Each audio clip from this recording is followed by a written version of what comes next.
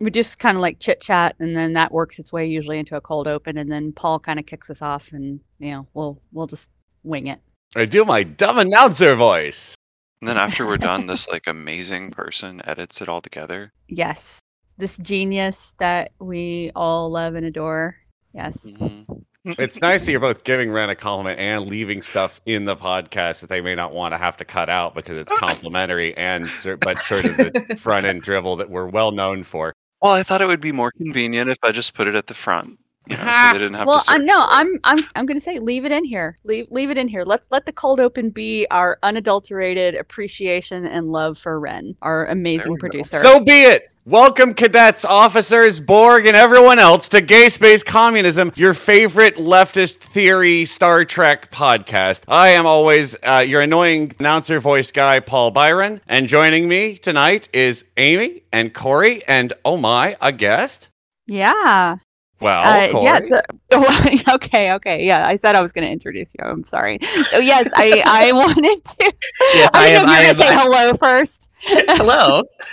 I was actually changing my name in the Discord in case it was forgotten what my name is, because Well, I know what your name is because I'm the one who asked you to join us, and I'm so happy to have my dear friend Samantha with us today. Samantha is she's a brilliant political organizer. She has worked with a number of great progressive candidates, and in 2020 she became the first trans woman to manage a U.S. Senate campaign, which was a landmark moment that got some coverage in the news. And she's just genius, and I love collaborating with her on so many different projects. And then I come to find out, on top of all that other great stuff, she's also a massive Trek nerd. And so obviously we had to invite her here to join us for this really important discussion today that Amy is going to kind of shape up and lead us through. But welcome, Samantha. Thank you so much.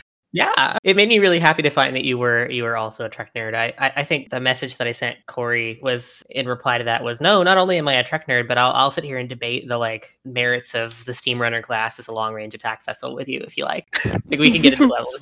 Which is not quite where I'm at, but I do appreciate that commitment.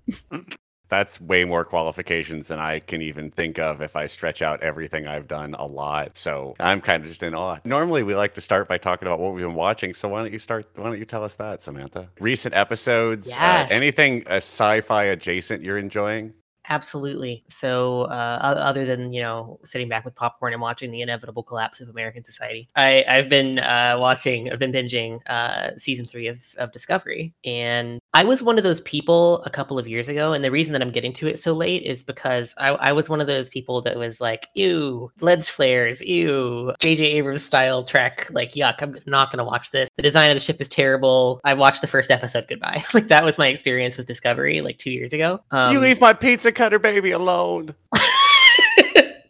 And then recently, I don't know, 6 months ago, maybe, I think after the election, I was desperate for some comfort Trek. So I picked up Lower Decks, and that actually is what sort of expanded my horizons into the newer Trek stuff, because I didn't, nice. Picard is one thing, but I didn't see some of the newer Trek stuff as it's off format. It's not, it's not the same. I'm going to just go rewatch TNG for the 82nd time. But I gave Discovery a shot after I blew through Lower Decks, and the more I watched it, the more it wrecked me. And the third season especially is cutting deep. So.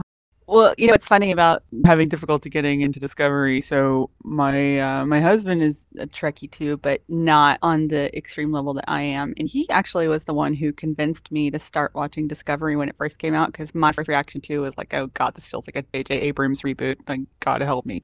So I just kind of avoid it for that reason. But he convinced me to give it a try. However, I kept watching, and he stopped because he got so angry about the fact that they were torturing the tardigrade that he just wouldn't continue. He's sitting next to me on the sofa right now, and he's making a face I'm not watching that shit. So. Samantha, just to catch you up, this podcast does not acknowledge the Kelvin heresy. Good, yes. Excellent. Yeah, I'm glad that doesn't exist. It's a relic of late stage capitalism that should die on the same hill. If you go in for Apocrypha, that's your business. It's fixed now, though. They are all owned by the same unified media entity, Unimatrix Mickey Mouse. Oh, God. I on the other hand, I'm a huge Fish Discovery fan. It's a little weird. Like they do a lot of the prequel stuff that I always hate. People like, hey, see, it's the thing you remember from the next one. Yeah, we're doing that. But I think season 3 really got them out from under a lot of that. And just because you spend a bunch of money on effects doesn't make it J.J. Abramsy. But I understood the reticence too. I was like, what? But no, there's a bunch of highfalutin speeches coming from guys with face stuff. It's all kinds of. It's Star Trek. Yeah, I feel like it really came into its own in season 2, and it was really interesting because to me it seemed like some of the tropes that we see in Trek over and over, like the same old crises, they subverted those a lot, and they came up with really new, interesting, novel, like, oh no, everything's broken, the ship is on fire crises that I hadn't seen in Trek before. So it's really interesting. And they even got a couple of Planet of the Week. They had a time loop. You got Harry Mudd. It's Trek, leaned into mirror universe stuff, though. Oh my god, I can't remember. Like, I can't tell you how long and how many years I've been like, man, I wish there was just a mirror universe like series, right? And we kind of got that a little. Like watching the promo that they recorded for the 2 Enterprise mirror episodes. Like, oh, I want this show. I want fashy boys. Give me that Dr. Mengele. Yeah, it's like, can we have like the Man in the High Castle, but like 300 years later, like just by like Terran Empire storylines. Right. Oh, right. But oh man, we'll get further into Discovery in a little bit. Corey, what do you got on the tubes? Yeah, so I'm still, as longtime listeners know, I'm still working my way through a chronological watch of all Trek, and that's timeline chronological, not production order chronological. So I started, I've watched all of it. The only thing I haven't seen any of yet is Lower Decks, and I haven't gotten to it at that point in the cycle yet. But I've been following a guide to watch it all in order, and right now I am in the middle of Deep Space Nine and parts where it's overlapping with Voyager. So I'm pretty deep into the which is like you, Samantha. Like I'm Deep Space Nine is the one that I've watched the most. So even though I've seen all these episodes dozens of times, I'm still like relishing them every single time. And I'm actually really enjoying the way, because the seasons overlap, I'll watch like a couple episodes of Deep Space Nine and then I'll switch over and watch a couple episodes of Voyager. And I kind of like that better than just watching all of one and then watching all of the next one, which is how I've always watched it before, because it just provides a little fresh contrast to appreciate the little nuances that are going on. Sure, you're right in the middle of the Dominion War, and then it's Barclay on vacation. No, Yeah, I think exactly. that's later era Voyager, I think. But yeah, it does seem a fun contrast to get out of once, because DS9 can get dark. Yeah, and definitely, like, it's just where I am in Deep Space Nine is just where it's starting to get really dark. Like, the Cardassians of Dust joined the Dominion, so that hasn't really kicked off fully yet, but like that conflict is going, and it's about to get like real. So yeah, I feel like my favorite episodes of DS9 were the ones that were like reflective and looking back at Earth, like the terrorism changeling freak out episodes, and the time travel ones with the Bell riots. That in particular was really incredible to me. And the sci-fi story episodes, just top notch. Far Beyond the Stars. Yeah, we just talked about that one the other day with Grav and Kennedy, and that's Far Beyond the Stars is not only one of the best episodes of Trek. In my view, it's like one of the best episodes of television ever produced, period. Absolutely. I was actually driving back to New Mexico while y'all were recording and stopped at Grav's house later that night. So we got to talk all about it. Oh, that's awesome. So how's Grav, by the way, Amy? Oh, they're doing great. Well, they're storing my plants for me while I get my shit together and get moved across the country. So I was able to pick up some from them, and they're doing really well on their porch. And let's see, they have this adorable dog. You've probably heard it. We'll include a picture of the dog in the show notes. I just want to say, for the record, we always say we're going to put such and such in the show notes, and then every time we post an episode, we don't put anything in the show notes. Sorry. Hey, guess what? I'm a liar. I'm sorry. I wish I were better, but I can't. It's not just you. We all do it. No, none of us. Well, we just wish we could be carried further by some kind of automaton. We looked back and it was Data's legs, which is carrying us along. So I have been not watching much at all. I have just been watching JoJo because it's kind of fun to fall asleep to, honestly, because it's long and kind of tedious at times. But it's nice. The puns are good. Let's move on. Amy, what have you been scoping out lately? Well, I'm still on pause from my randomized watch of all Trek, and because I got stuck on Voyager, I just started a watch through, and then I got stuck on specifically episode 14 of season 1, which I've watched a couple times now instead of moving on, because I don't know, there's a lot of Star Trek episodes that deal with some aspect of the trans experience, and this one deals with maybe like sort of the more complicated feelings surrounding that. So yeah, I've been stuck there. So, Samantha, I wanted to ask you, what was your first episode of Trek where you're like, oh, that's about being trans? I think because it just so happened that the Trek that I watched first was some combination of TNG and Voyager on this little tiny CRT TV, like in my parents' bedroom, like in a corner somewhere. That I think I kind of ran across I think it has to be the Riker Genderless Society episode whose name escapes me. That's probably the one that stood out to me immediately. And I know that was like coded as their intention wasn't to code that as like trans, but it obviously does. And it's kind of funny in the whole like cishet way of not understanding the difference between like gender and sexuality that they would accidentally create a trans episode. But yeah. Yeah, Trek is often accidentally great. And this episode is Planet Mandatory NB. Was the yeah. Well, that's what we call it. Yeah, that's definitely not what no. No, I just looked it up. Yeah, it's The Outcast is the name of the episode from TNG. Yeah, there you go. And I was reading about it as a refresher as well, and I thought it was really interesting. Apparently, Jonathan Frakes has said that he wishes that Soren, Riker's love interest in that story, was played by a man, and I was like, oh, that's really interesting. So, like, I think they intended it to be coded as like a gay story, and in reality, it ended up being very gender focused, obviously. So. Yeah. That's really interesting. I didn't know that about Frakes. I mean, I haven't been out long, but like I think for me it's the episode with Kirill, the host episode. I think when I watched that with an awareness of being trans for the first time, I was just going through a breakup that had a lot to do with gender stuff, and boy did that hit me hard. So hard. So that's really interesting because this is something that I was starting to talk about before we started recording, but in Discovery, season 3 Discovery, spoilers ahead. Let's just stop right here before we go any further. Hi, you're listening to a very obscure podcast about a television show. It takes an hour to listen to this. We have made more of these than there are episodes of Star Trek Discovery, which has been out since before we started releasing episodes. Go watch the content. We will try and keep the spoilers limited and timestamped, but it's going to be largely thematic, and we're going to talk about the trills, which get unpacked in about one major episode for much of that, I think. Anyway, actually, we've been getting some pushback on Twitter about this lately, and I think we need to take a hard line. Yeah, keep up, audience. We're going to try our best to hold off for you because we understand these are paid services and a lot of the things are long as shit. There's a lot of content to chew through. But again, they've got spoilers for the next season that are out. We'll talk about those at the end of... Well, actually, we won't because it'll be too late. Anyway, spoilers are already out. We're talking about this. The new episodes have probably even started airing. Anyway, season 3 Discovery. Please talk, Samantha. Yeah, and to the listeners, by the power vested in me by the trans agenda, if you don't watch the trans episodes in season 3 of Discovery, you're a transphobe. So go. But anyway, Spacecast supports this message.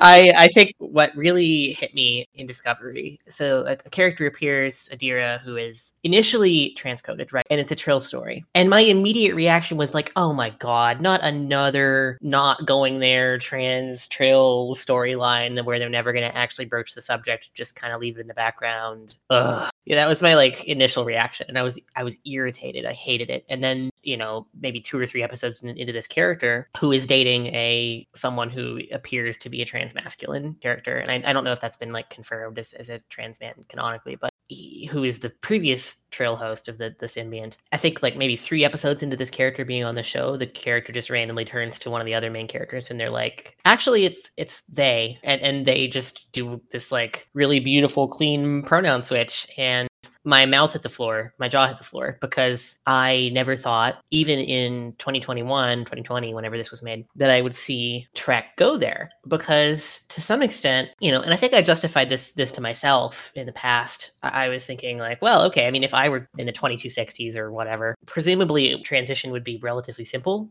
and widely accepted, and therefore maybe that's why it's not a big deal on screen. That's sort of the mentality that I have, at least as far as binary transition goes. But here we see like truly non-binary characters, and that made my heart smile. So I'm so glad I have that to look forward to. I have not seen Discovery yet, but I also don't care about spoilers. And audience, you shouldn't either. Everyone dies. I mean, I don't know. it is ultimately kind of wild in a world where we've already incorporated this into. I mean, this is obviously one of the limitations of television, but in a world where we have already incorporated this, at least in part, into our just general presentation, right? You could put it on your resume, on any number of bios, and that's a totally appropriate, normal thing to do. To think that Starfleet does not have this already like on your file, like your computers are all integrated, is it not just helping you with this at all times? But again, for television, no, it's because this doesn't exist. Like this is not the conversation you've ever seen on TV. So yeah, but it's Star Trek kind of pushing at the message, which I love, which you were here for. Yeah, I mean, and I mean they have the medical technology where they can like make you look like a goddamn Klingon if that's what you want. So right, and very functionally apparently. They did a gender reassignment surgery effectively for Quark so that he could just for a disguise. For God's yeah. sake. Right. Right. So like it's no big deal. We can just go ahead and turn that on and off like a light switch. And they make super good bigger ears. I mean, like the Ferengi Faulty department is doing a great job of just clip-ons for man. which these are the weirder DS9 episodes, but these like sort of the whole Ferengi gender and dynamic and environment is an entirely different episode we could do. Amy, you had because you had sort of a direction you wanted to take this, which I think is reflected in the episodes you picked to talk about a lot, which were, as you start off with, the host, which is classic TNG. Beverly Crusher has a bad time relating to a Trill.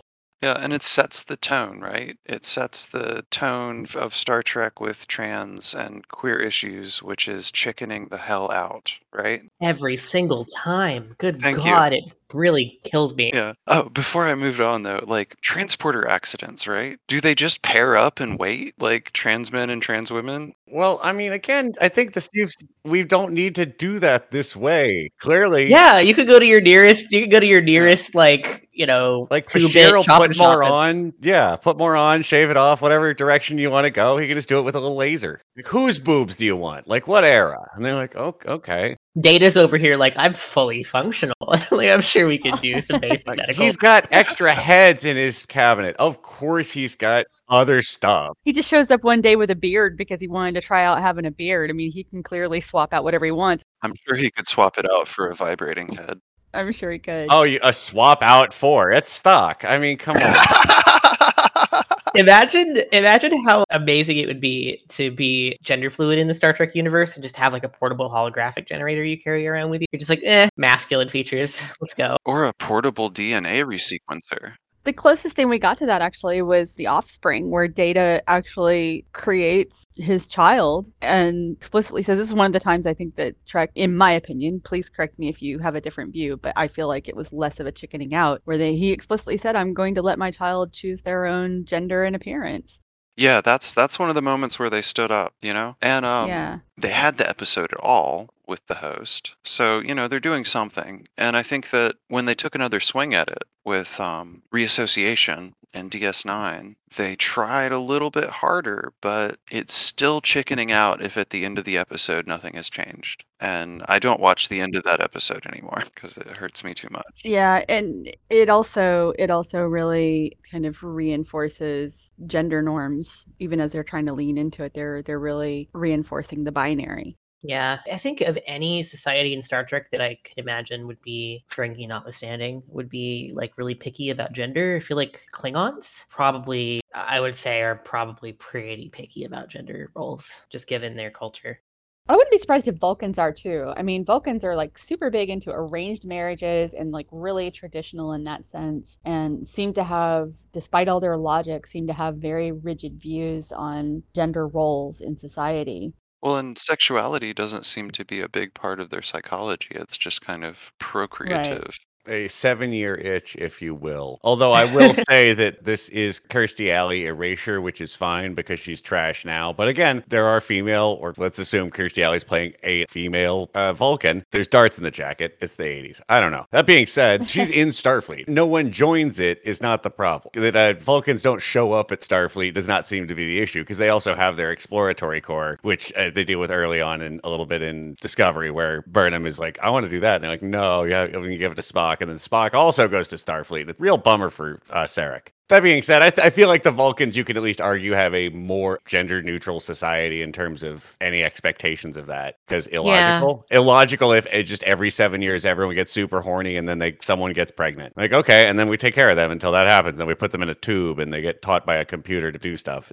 Their child rearing process doesn't seem great, but that's different. That's different. That's different from the gender issue, right? What is the worst episode that you can think of, Amy, as far as like gender issues go in Trek? Like, was there an episode that like just you were like, oh my God, that's so obnoxious? I mean, maybe the Quark gender bending stuff. See, I don't know. I thought that was funny, but maybe that's just... I thought it was funny, but it like, you know... I perceive that as like a drag narrative more than anything else. Yeah, no, like I laughed at it, but I also felt making it safe by making it funny and non-threatening. Oh, know? Yeah. A little bit of that to it. The 90s vibe. And I think, I have the same problems with the Gender Neutral Planet episode. I think that they went there, but then, they were doing it by accident. Maybe that was the real problem with that episode. If they'd done it on purpose, they wouldn't have stumbled into some really weird conflation of gender and sexuality. Now, the one that I find gets at the body horror of dysphoria to me is this Voyager episode I picked out. And I don't even know if I like watching it. It's just, it means some things to me. I don't know if you know it. It's Faces. It's in season 1, episode 14. Now, this might be, I don't even think everybody would say this is a transcoded narrative, but I think that taking what we've talked about where a teleporter can just resequence your DNA, we kind of hinted at where I'm going with this. Like, what if you could do that? Well, let's break off for a second. Phases is of course, where B'Elanna Torres is kidnapped, and in order to cure the phage, they rip her in half. And there's a human one and a Klingon one, and she gets to wear both no makeup and more makeup, and the acting is pushed both as like she's more human, and there's a difficult question then of which Amy can now get back into. But just to refresh you, so you don't have to go. You look it up every Wikipedia we say. Yeah, this is my favorite transcoded narrative in Star Trek because of the splitting of the self. But it's my least favorite transcoded narrative in Star Trek because they make her human half unable to survive. And I felt like it's where it fails. It succeeds in this one aspect and fails in another aspect. And I really would have rather had both halves survive. But there are specific things in this episode that make me feel that it's such a trans narrative, down to like, after HRT, I found myself, less red zone, maybe, more empathetic. And the way the two halves of B'Elanna solve problems reminds me of that difference, gestures towards that difference to me. And what if you could get in there biologically? What if I could, and this is probably problematic to say, but what if I could just strip out my Y chromosome, Interesting. Yeah, I think that kind of like reflects back to what I was talking about with how medical technology and just the ability to like mess with your aesthetics and presentation in the Trek universe is so advanced. I mean, I imagine that any adult could probably walk up to any clinic and be like, I want you to make me look like this. And they would be able to do that. Right. So like, I don't know if like genetic manipulation would even be necessary at that point. I mean, but it could certainly be a part of it, I guess. I just, I think the thing that's really interesting about that episode is that it's almost like it created this, like, you're right. It's like, it's almost like a masculine and feminine self in the way that they present the like Klingon and human sides of B'Elanna.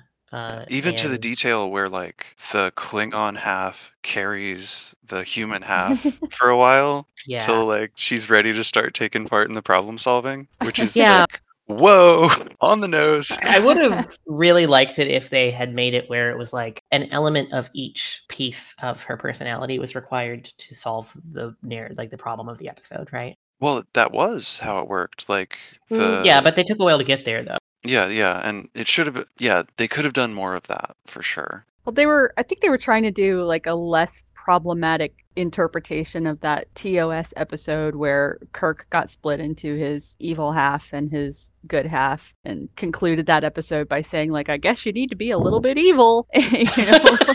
Remember that one? I mean, it was like a boy that was just because his evil half just we talked about this sexually in assaults a yeoman. Yeah, straight up sexually assaults a yeoman, and he's at the end he's just like, well, guess you got to be a little bit sexual assaulty, and like, no, you don't. So I think they were trying to do like a version of that, but like you said, they as Trek so often does, when they get it something like this right, they do it kind of on accident, and they created this transcoded narrative instead, which I think I actually really love that episode, Faces. I think it's brilliant. And I think there's another reading here that might have more to do with race, but because, like Klingons are blackface, even when you put meatloaf on top. But yeah, so as the metaphor, like, where does it break down? It breaks down because her human half can't live by themselves, and it gets at the question, what if I had transitioned sooner, right? That like is a thing in every trans woman's head, I think. What if it had happened sooner? It's like, oh, what if I could go all the way back to conception? Is how I think about that kind of resequencing of her DNA.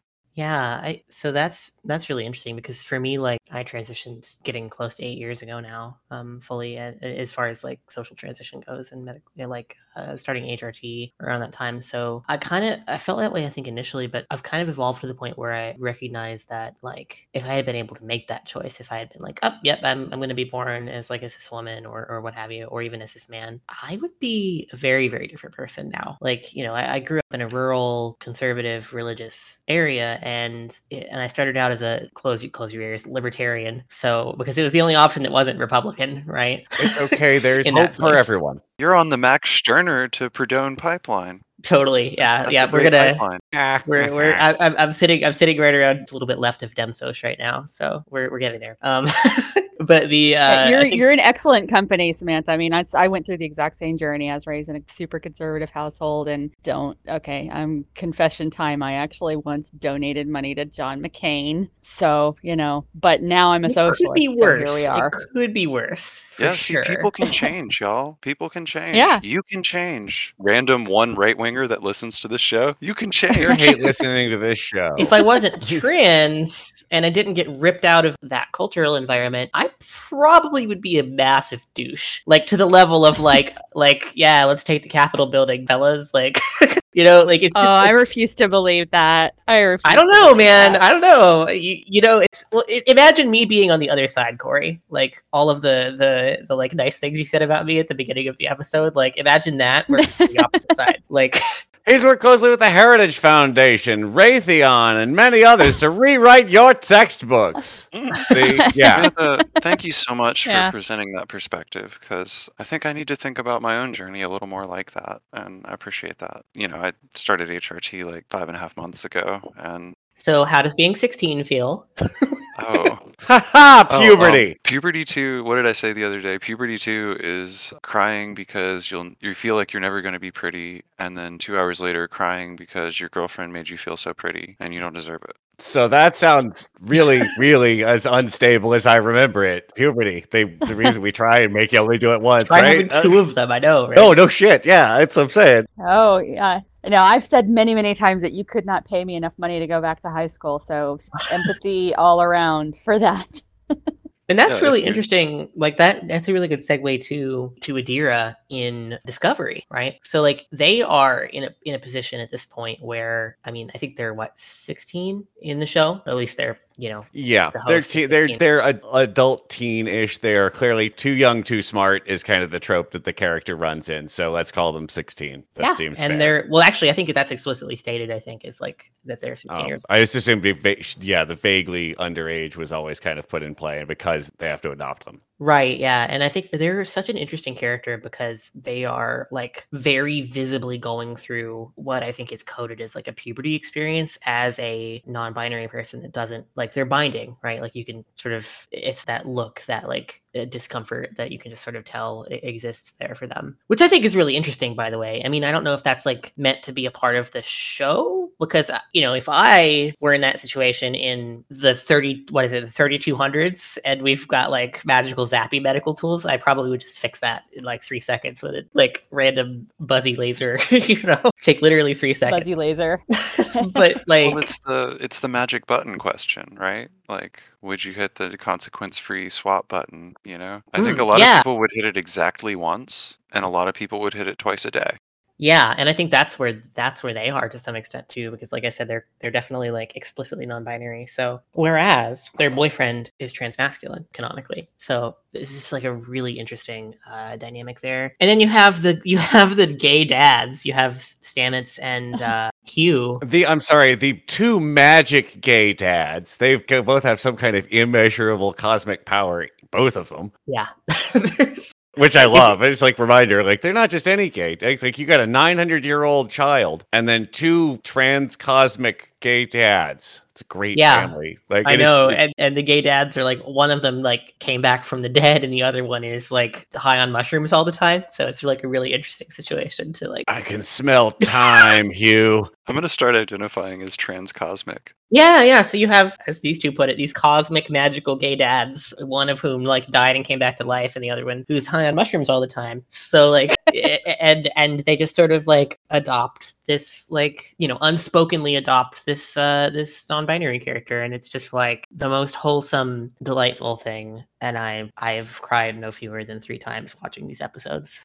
Yeah, those that stand out to me, and I'll admit it, like they're episodes that have a lot to do with where I am in transition. You know, they're episodes that have a lot of regret and a lot of disappointment and a lot of like tough stuff to them. But yeah, there's other parts of that narrative, right? There's joy to be had in transition too. And I think, Samantha, it is very true. You know, you wouldn't be the same person without it, and I wouldn't either. So yeah, I have a secret that I always cut the trans episodes before the return to normality happens, and I think that everyone should start doing that. Just cut the host right before Fadden freaks out, cut faces right before they turn her back, and cut reassociation without the waiting at the docks scene, and you're fine. Turns them all into hopeful episodes. But there are a few that are like that. I mean, episodes are usually, oh, just watch the B plot, or oh, just end it there. yeah. So reassociation is the last we really get of the Trill before Discovery. And it's just such a weird line because it is so oddly lore-ish, but for no reason and with no input. And they come back, they're so mystical about, no, you can't just have your 900-year-old things can't be friends ever again, and can't kiss, you can't touch, you can't talk. When clearly Dax is kind of a perv, and good for pervs, right? Like, Yeah. Why? How come her and Julian never got to be a thing? Like, that made me so sad. Like, because he's a creeper. Amy, get in here on Julian's a fuckboy. Well, Julian's either a fuckboy or he is literally the most queer-coded character in Trek. I'm not sure which He's a one twink. yet. yeah, he's a trans guy, actually. Ah. In the head. All right. Well, because Okay. We're getting a Okay, lot of I'm here. revelations these last few episodes. This is good stuff. like Dr. Bashir, I presume, you know, when Bashir's parents come to the station Right. and they're calling him Jules, and he gets pissed at them for that, and he's like, I'm not. He literally, and I pulled this quote up because I wanted to talk about this. I think it's his father says, "You don't understand, Jules. You never did." And then Bashir goes, "No, you don't understand. I stopped calling myself Jules when I was 15, and I found out what you'd done to me. I'm Julian. What difference does that make?" His father asked. "It makes every difference because I'm different. Can't you see?" There's this like very Let's watch that episode. It's so good. yeah, and Bashir is it's such a transcoded narrative. I mean, it could even be explicit, right? Because he's got this like secret that he was genetically manipulated, and if anyone finds out, it's going to destroy his career and his life and his social environment, and everybody's going to think of him differently. And then when people do find out, they start treating him differently. Like look at his relationship with Chief O'Brien. Like as soon as Chief O'Brien is like, aha, he is genetically engineered, e.g., he is a trans man, there's this whole like bravado, like almost gender coded kind of competitiveness between him and O'Brien, who feels uncomfortable around him suddenly because of this revelation. So it's like a very, very trans narrative. There's actually a great exchange that happens between, and I just was reminded of this as you were describing that, Samantha. One of the episodes where Julian and Miles are talking about their close friendship, and Miles is commenting on how much better Julian understands him than Keiko does. And he says, "Why can't she be more like you? Why can't she be more like," and then he stops and Julian says, "A man?" It's like, and Miles is like, "All right, well, it was a great moment, and I love thinking about it in the context of what you just framed of him being a trans man. I love it." Yeah, it's Julian's a trans man, and Miles is like a Catholic Irish dude from the south of Ireland. Like he's got that's the whole thing, you know. Right. It's that like mashup, and I know that like again back to the Trek accidentally doing things. I know that like they intended him to be like gay coded, but again, I think a trans coded narrative fits him better. Wow, they did it accidentally again. Hey, so does having an emotional support lizard make you more or less a transcoded narrative for Bashir? Are we talking about Garrick here? Yes. Emotional support lizard. Well, I mean, we do have queer comorbidities, so like if you're queer in one sense, you're usually queer in another. So like, sure. I mean, they're totally gay lovers. Let's go with that. We were speculating about this a little on the pod the other day, and let's see, Miles is his boyfriend, then he has an emotional support lizard, and a daddy. Section 31 is definitely a daddy for him. Pleather daddy. Yeah. That's it. That was, yep. He's, well, he shows up in your bedroom unannounced, and you go on some kind of weird BDSM adventure, and you're like, well, that was interesting. I'm going to tell my other poly partner about it. And then, Speaking of that, don't you think that the episodes with like the 7 deadly sins, neurotypical characters are like they come up a lot. The poster child of poster boys is one of my number one targets on the show, which is the mustachy one. But is that not a poly family? Like a really, really weird poly family? Or a gamer group, a D&D group. That's what it reminds me of. Yeah, DS9 as a whole, like the whole senior staff of DS9 is just one gigantic polycule. We've already declared that for sure. I mean, but Space Dad must get lonely when Cassidy isn't around. Oh no, that's why he plays baseball. He's just such a huge baseball nerd because it's the only thing that keeps his mind off of constantly doing war stuff. Can't imagine. Casual genocide. He's always disappearing off to the Celestial Temple, so I don't think he has quite as much time for. Although he does throw down with a Mirror Universe Dax. So is that just him like watching this polycule around him and being like, "I'll be in my bunk. I'm gonna go build a giant sailboat." Right. It's like, does anybody ever watch the Quark gender episodes and want to just throw Pray Tell from Pose in there to criticize him? Like, I just want Pray Tell to hop from Pose. You know, you've seen that, I'm sure. No, I may not have. What? I'm actually not sure. I live under somewhat of a rock. Okay, all of your queer and leftist cards are officially revoked. Oh, like, no. Go watch Pose. Go watch Pose, please. Okay. At least the first season. Trigger warning: it's rough, especially the first episode, and every other episode, but especially the first one. Oh, sweet. So yeah, what is it? Okay, this looks good. Pose. It's I think it's on HBO. Oh, okay, I'll check it out. That's fine. Tell us about it, or give us a quick give. Yeah, so it's a show about the drag ball scene in New York in the 1980s and the queer houses and how all of that works, and it's really amazing. And there's some really interesting stuff about that show. I won't get into it too much, but anyway, everyone's got Googles. That seems good. I'll look at it. I'll be checking that out. I'm gonna check it out for sure. So I was actually, y'all have been making me think of one of the weirder episodes, which is the lineage, the discussion of going back to like conception, right? Like to resetting the entire genetic sequence. Lineage is just B'Elanna Torres decides to start mucking about in her DNA with the doctor to make the kid look less Klingon, and the very bad CGI, which is one part of it that's funny, but then the rest of it is like, wait, at what point is this Julian Bashiring? Or at what point are we going to the point, like, what is the legality, any of the rules of any of this really? Like, it seems like, oh, it's illegal because you make these weirdos is the real problem, because the con issue doesn't seem to be the problem, or not the issue that they're trying to prevent there. Yeah, I don't think their baby was ever going to be con. Like, I think we're good. Sure, but like, yeah, I mean, but obviously this is within, their capacity. It really is just a matter of switching back and pushing it Yeah, around. and also Starfleet regulations immediately disappear as soon as you cross the border into the Delta Quadrant. So, like, it's all a subjective experience. Well, I wouldn't go that far. I would say they disappear as soon as they become inconvenient to Janeway, Janeway. who is my second favorite captain. But it Yes. is pretty much, what does Janeway feel like abiding by today? Sorry, we've got to let that planet die because I haven't had my coffee this morning. Right. Oh, it is a little bit girl boss energy feels there. Oh, man.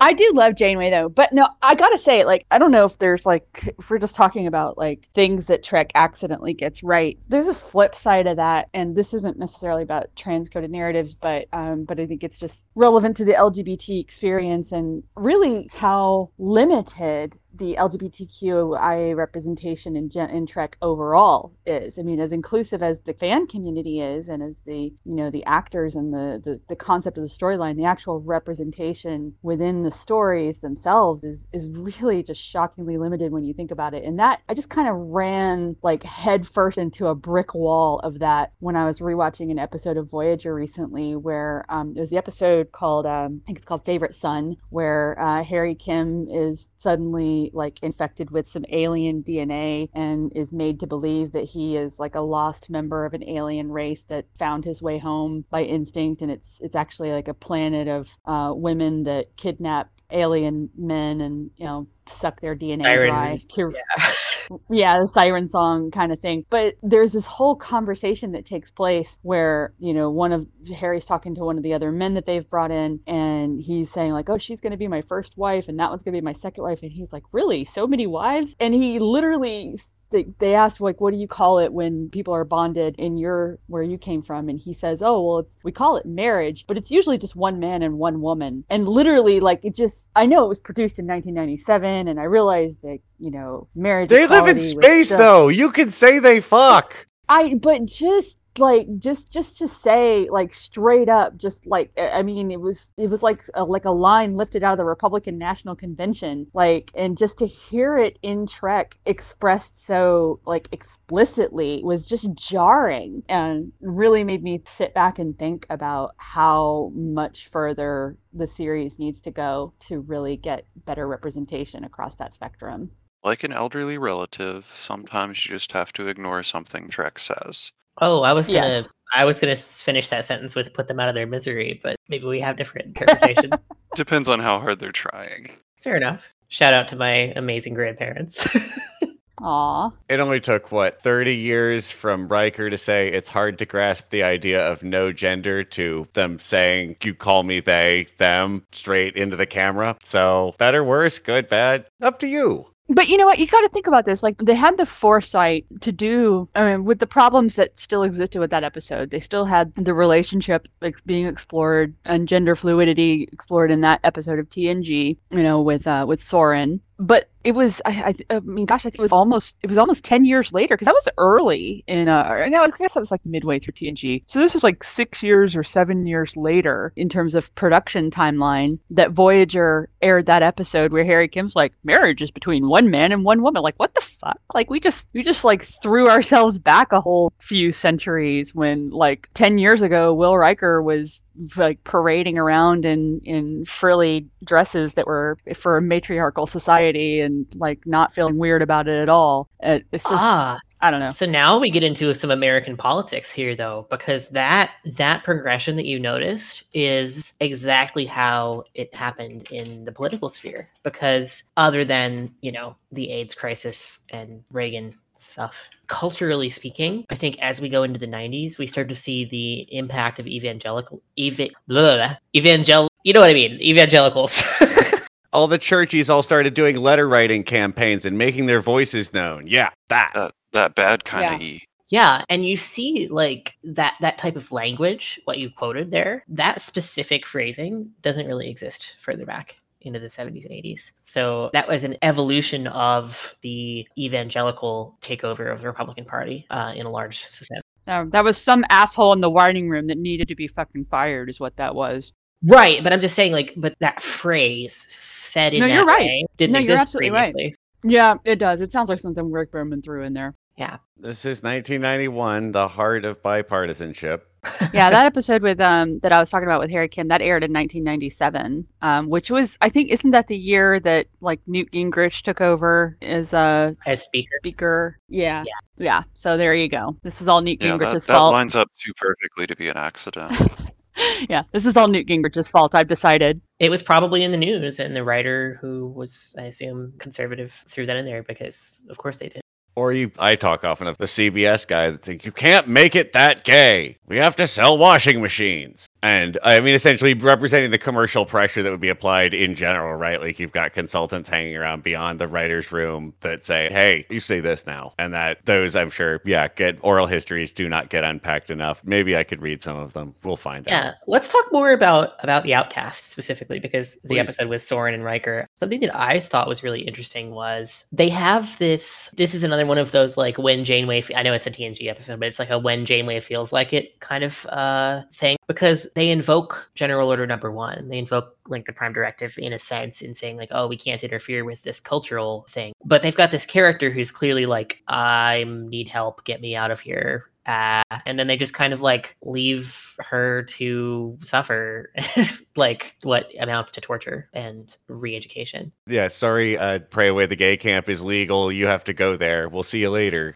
Right. It's not like this was a pre-warp society. Like they went there, the ship was there. Like they're like transporting around all over the place. It's like, yeah, okay. It's like, you're the first officer of the Federation flagship. You're not going to intervene in this situation with this like person who, if you had said the words to to Soren, if Riker had been like, hey, here's the asylum regulations. Do you want me to save you from this? Can totally do that. Like it's just, I don't know. It was such a cop out. Let's think about that for a second, because this is something that we got into a little bit with our discussion the other day with Grab and Kennedy, where we were talking about Picard as a captain really having a stick up his ass about being a rule follower. And that's why he's not my favorite captain. I think Sisko would have granted asylum. I'm not sure about Janeway. I think it would have depended on how she was feeling in the moment.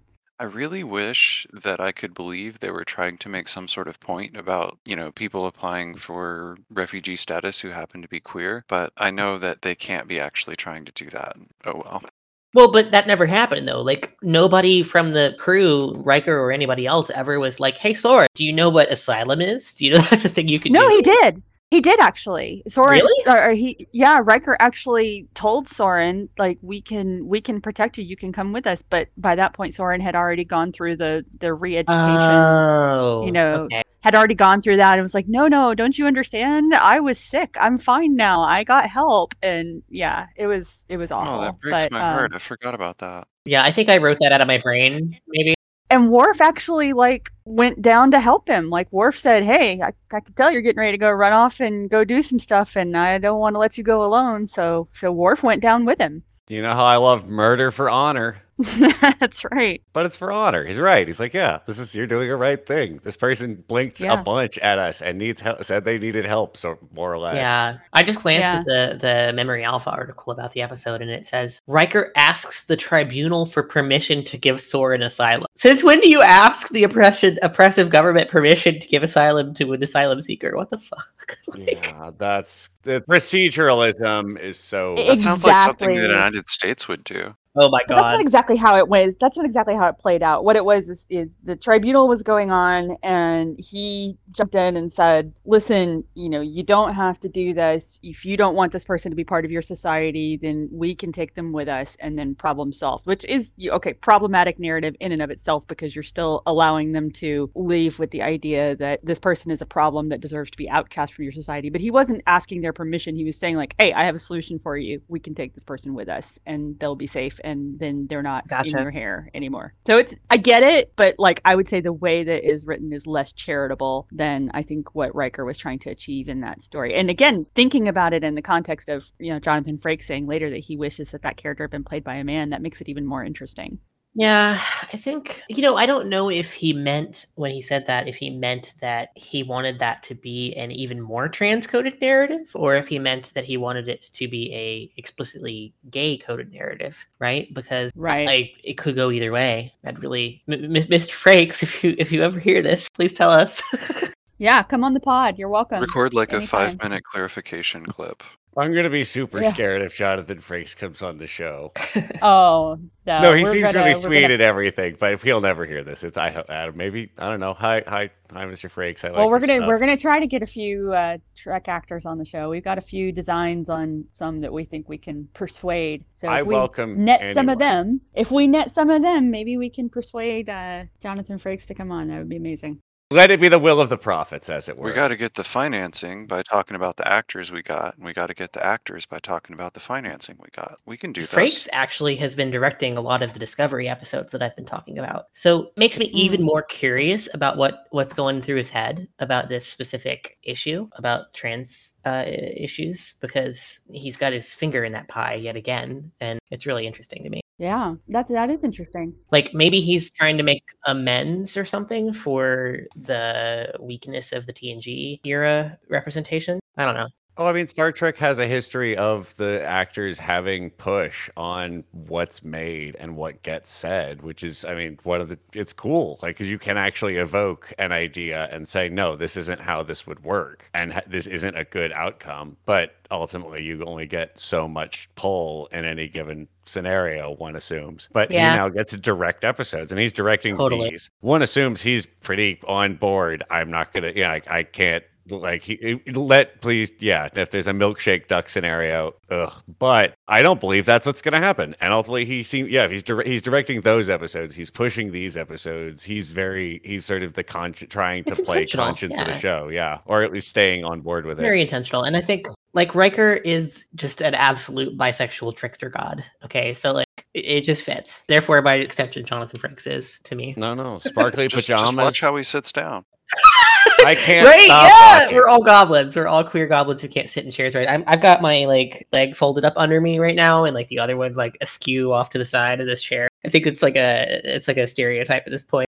So an additional piece of this, they're an androgynous race. Just to tie up and like one last thought on Outcast, they're an androgynous race by design or by their own hand. It seems to be just sort of like, oh, mechanically we just do this to everyone and at birth, and sometimes it pokes back out. Essentially, like the genetics reassert themselves, and so then we send them off to brain surgery camp. I know that it's a very clumsy, huge metaphor for everything else, but the idea of a society, like just engineering your population, is such a strange and like ultimately always bad, I assume. Like, I mean, is there a good, not like, no eugenics, by like addition and push, right? Like, if you could put gills on everybody, do you start doing that?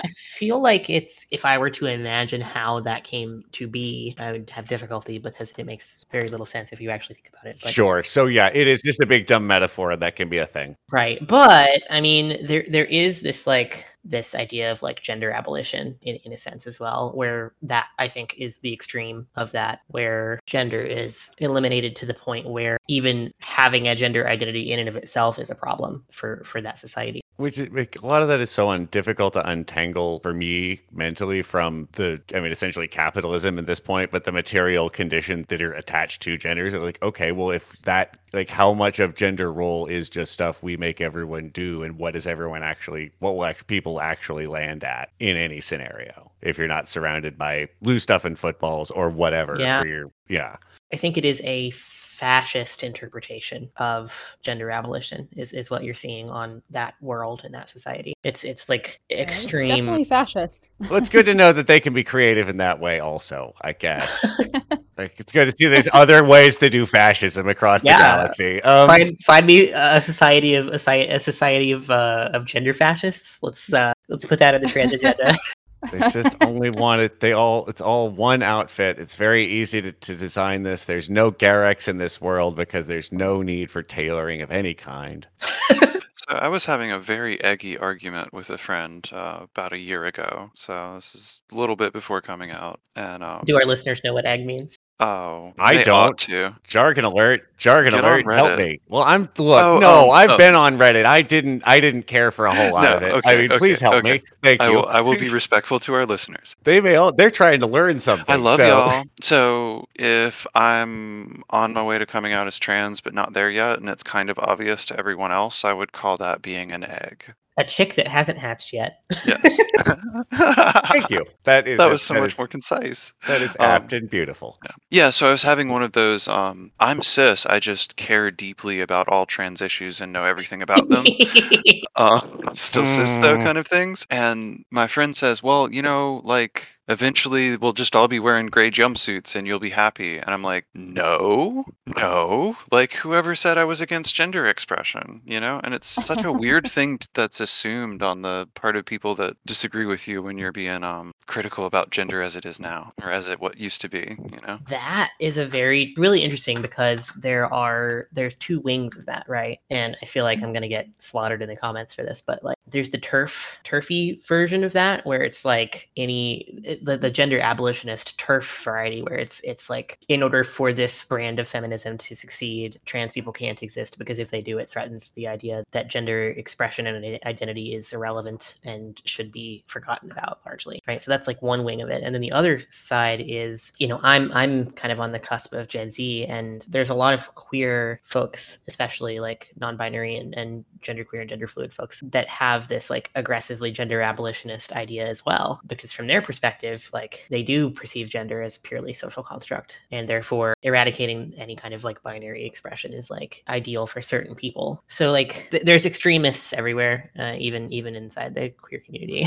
That's for certain. I think it's good to kind of, and maybe we need another word for binary trans, right? Because like I think every person I know, including myself, who would like fits that colloquial definition is also like understanding of the non-binariness of it all, And Yeah. like it's not that I'm a binary trans person, it's that most of my identity lives on one end of a bimodal distribution.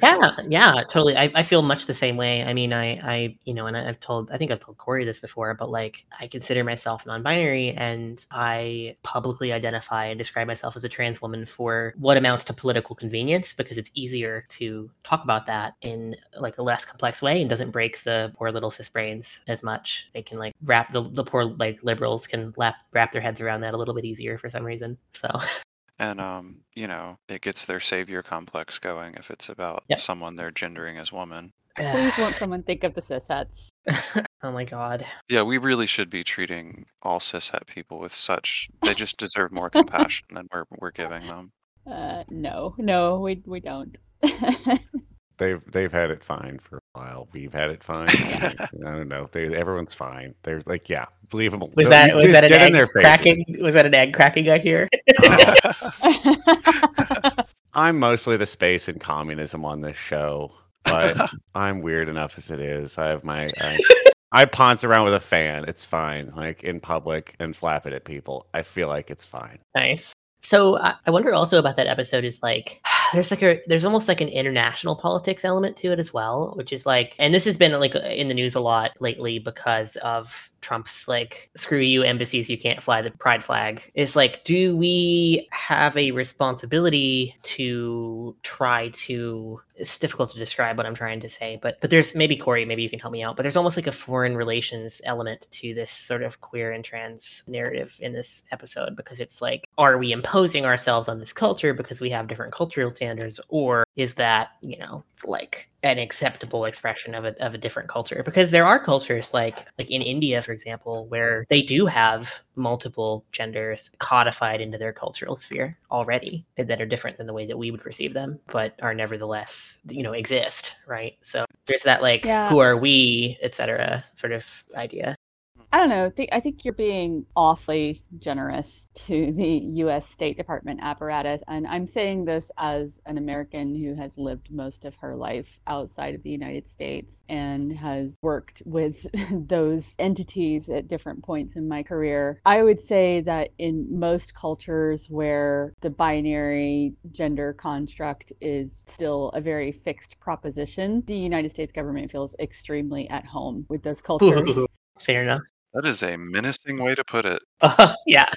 I've actually had the very strange experience of living in cultures where, in some aspects, places where you might not think this is true just looking from the outside, but in some ways, LGBTQ identity is more accepted and embraced in that country's culture. The one that comes top of mind for me is Philippines. Yes. Philippines is a very, very deeply Catholic, deeply religious country. It's one of the only countries. It may actually now be the only country left in the world where there is no such thing as a legal divorce. So you still can't get divorced in the Philippines, but they, as a society, they are incredibly accepting of LGBTQI identity and really have advanced in a lot of ways within the context of that part of the world, like what these issues mean. Now, not to say that they got it all right. They do not. There's a lot of issues there. Still, marriage equality is a long ways off. Now, a lot of that has to do with the Catholic Church's influence. But in terms of like social acceptance and visibility and integration and the way people just accept, the fluidity of people's identity on any part of that in that area, it's so much more open in the Philippines than it is even in the US. And I think that's why that's kind of where I'm coming down on this. I think that U.S. is quite happy to keep things in what we consider the traditional, we the U.S. government consider the traditional roles and realms. Interesting. I think it would be really interesting to look at like where that is. I don't know. Is it just like an extension of propaganda? This idea that like that the State Department is like pushing or actively like supporting queer folks abroad, or is that a real thing that happens? No, it's 100% propaganda that claim is being asserted, because if we actually gave a shit about governments that are suppressing human rights in general and LGBT rights specifically, then we would be taking a much harder line on countries like Russia, on countries like China, countries like Saudi Arabia. I mean, we're quite happy to do business with all of these places and not actually call out their gross human rights abuses in any respect, because it continues to benefit the capitalist class. Am I illegal where you live right now? I never checked. You would very much be illegal here. Great. Yeah. So love you, but don't come visit here.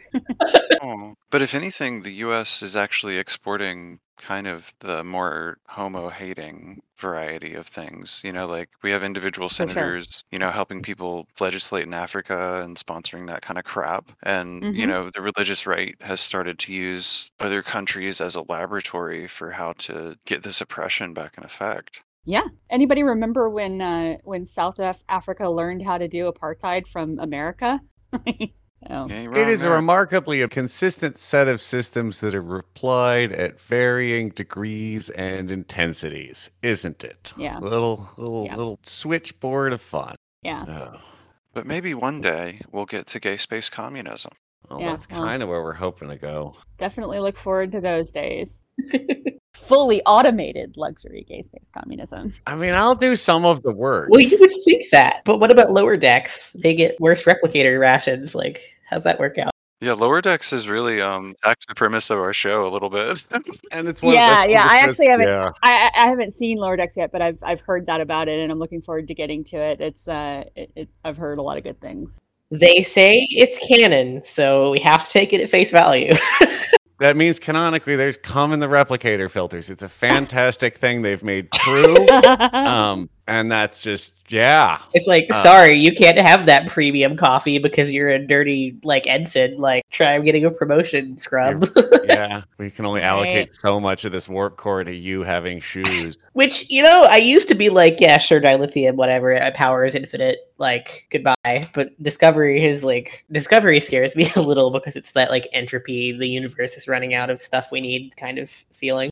It's nice to see them run themselves up against it a little, though. I don't know. I think a lot of people had a lot of high hopes for Voyager because it was trying, like, oh shit, no, it's hard. They don't have all their stuff. We built all this world. Yeah, and it's like Discovery's like, they turned dilithium into oil. It's like, oh no, we're out of oil. Oh wait, all the oil exploded. Oh hey, look, we found more oil. It's all good now. Like, we just have to almost destroy the galaxy a second time to make it work. Well, it's all worth it if you. It's very, very again, the Prime Directive is not actually that ethical of a premise, or that is strong. The burn a climate change narrative? Oh, I think it is. Absolutely. Coming to that realization just now as we speak.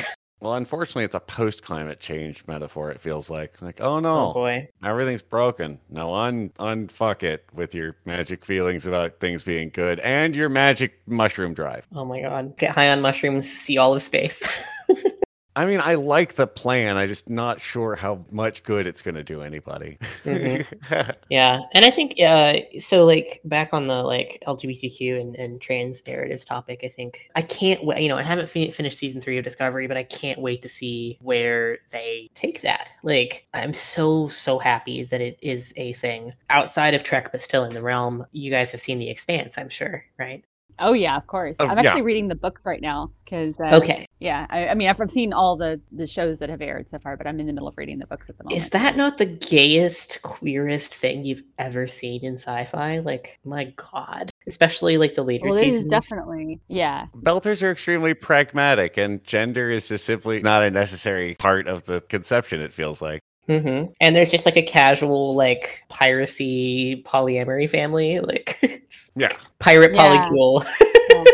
So something about being in space turns you into a polycule, I guess. But not into a communist apparently, so we still got to work on part of it. I mean, there's a lot of Marxism going on with the OPA factions, I think. I mean, the Belters represent I see middle class on Earth Belters as essentially all the workers creating things, but who have nowhere to be, and Mars as military. And obviously, Yeah. because that's what Mars. You get it. It's a matter. See, because we called it Mars, and that's where yeah. I think that we are entering a bold new era of queer and trans narratives in sci-fi, and I, for one, welcome our new cishet writers, overlords, to bring it to fruition. They finally let us start playing our own people with Discovery.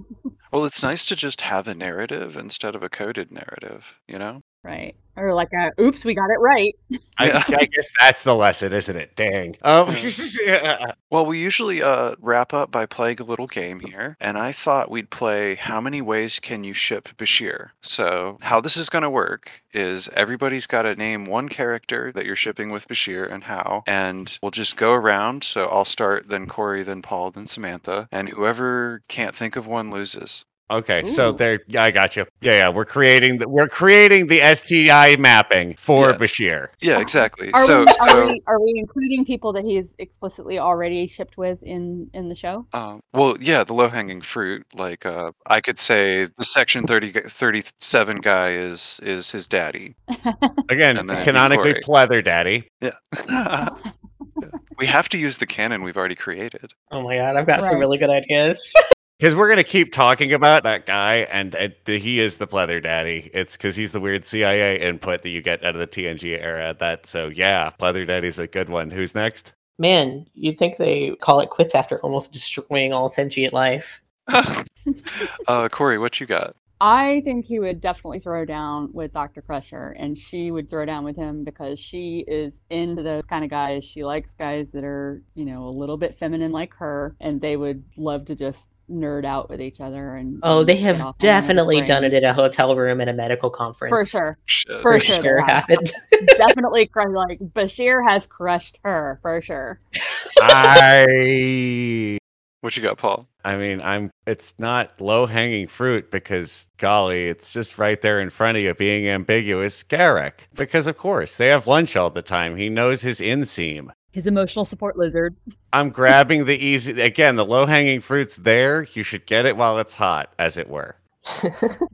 Oh my god. I am going to skip past Miles O'Brien, no offense to Miles O'Brien fans, and ship Bashir with Gul Dukat. Because Dukat is, I think, the kind of person who he'd be like that Tinder or Grindr match that would be like, I'm straight, I'm just doing this because I want to, and also I'm a dom. It's that, I forget what you call those, but I feel like he would see Bashir as this like thing to be conquered, so it could be interesting. I'm sure there's some fan fiction out there. Oh yeah. Let's see. Let's actually ship him on vacation with Keiko and O'Brien. Ooh. Because I think he gives better head than either Keiko or O'Brien. And he's just like the pinch header. That's a fantastic baseball joke, and I and Ben Sisko applaud you. My father would be proud. All right, so is it my turn again? Yes, it is. Okay, I'm gonna take off another one of those pieces of low-hanging fruit. I'm gonna ship him with Kira because, of course, in real life, the two of them were an item, and they certainly had a lot of chemistry in the show. And there was even that episode where they got infected with Loxana's love madness virus and started making out with each other. So I definitely think that Bashir and Kira threw down. Just once, though. Yeah. She's like, all right, no, I'm good. We do it different on Bashir. You're not. You did it. You learned how but it's not. Thanks. Yeah. I'm gonna get the goo man. He's gonna fill me up like a balloon. That's terrible. Oh, that was. Whoa. Just say moist. What you got, Samantha? Is it me again already? I think that counted as me losing my guess, or was my turn. I wasn't sure whether to take you seriously or not. Let's see. So I think I can't help but see that like pile of neurodivergent, like genetically altered folks as like that definitely turned into an orgy at some point. Come on, like at least with like 3 or 4 of them for sure. Yeah, the 3 that were awake, and then the one that stumped him. Yeah, like the permanently horny lady. Yeah, that was definitely one. Totally her. But like also there were like 3 people that would like disappear with Bashir, I think, and like the rest of them would be irritated by it. Yeah, oh yeah. We were gonna play chess. God damn it, we have the freaking entropy to fix. Get back in here. Okay, let's see. What about, oh shit, what if like him and Worf were like stuck on a planet, like with the Miles O'Brien episode, and him were in that one thing, and they like had to work together to survive? Worf would eat him. Yeah. Worf would break him in half. I mean, I realize that Bashir probably doesn't have enough holes for Worf, but that's okay. You can manage. Well, it's not the only part of him that's genetically engineered. All right. I'm probably off the show. I got one more. Mirror Universe Giorgio. Wow. Totally. Like some weird like Section 31 like mission, they cross paths, like 100%. I mean, we've already established that he likes being dominated, so I think that with that, we will conclude the game and award the prize to Corey at CBS. Please contact us. We will write this episode for you. It is now time to plug things and ourselves. I'm Paul Byron. I do comedy. I'm on Critical Bits. I'm also at #subtext, and Critical Bits is at Critical Bitcast. We are Gay Space Communism. We're at Gay Space Cast on Twitter, and we are part of the Not Safe Media Network. You can check that out at patreon.com/notsafe, youtube.com/notsafemedia, and an assortment of links that are found near and by there. Corey, talk to him. Yeah, so I'm on Twitter at CM Archibald. I'm pretty easy to find there. Pretty much just talk about politics and Trek and sometimes cats. Cats are wonderful. They're good cats. Yes. They're pretty cats. Yes, they are. Amy? Amy Hassel. You can find me at A Hassel on Twitter. That's 4 A's and 2 S's. Yeah, do some music every once in a while, participate in not safe media stuff, and, complain about politics. You'll hear that too. And Samantha, do you have anything you'd like to tell people about? Sure, yeah. I'm Samantha Boucher. You can find me on Twitter at SCE Boucher, or Boucher for you Waterboy fans. And I With a surprisingly high crossover, you'd be shocked. I'm not shocked at all, honestly. And I am a captive in the middle of the American cornfields in the Midwest, unwillingly, and I do politics stuff. So find me on Twitter. We'll hang out and nerd about Trek anytime. Thanks for having me on. And thank you for coming here. So fun. Thank you very much for talking to us. Anyway, we're Gay Space Communism. I'm generally speaking communism. I'm space. I'm gay. And that's been the show. Thank you ever so much. Love y'all.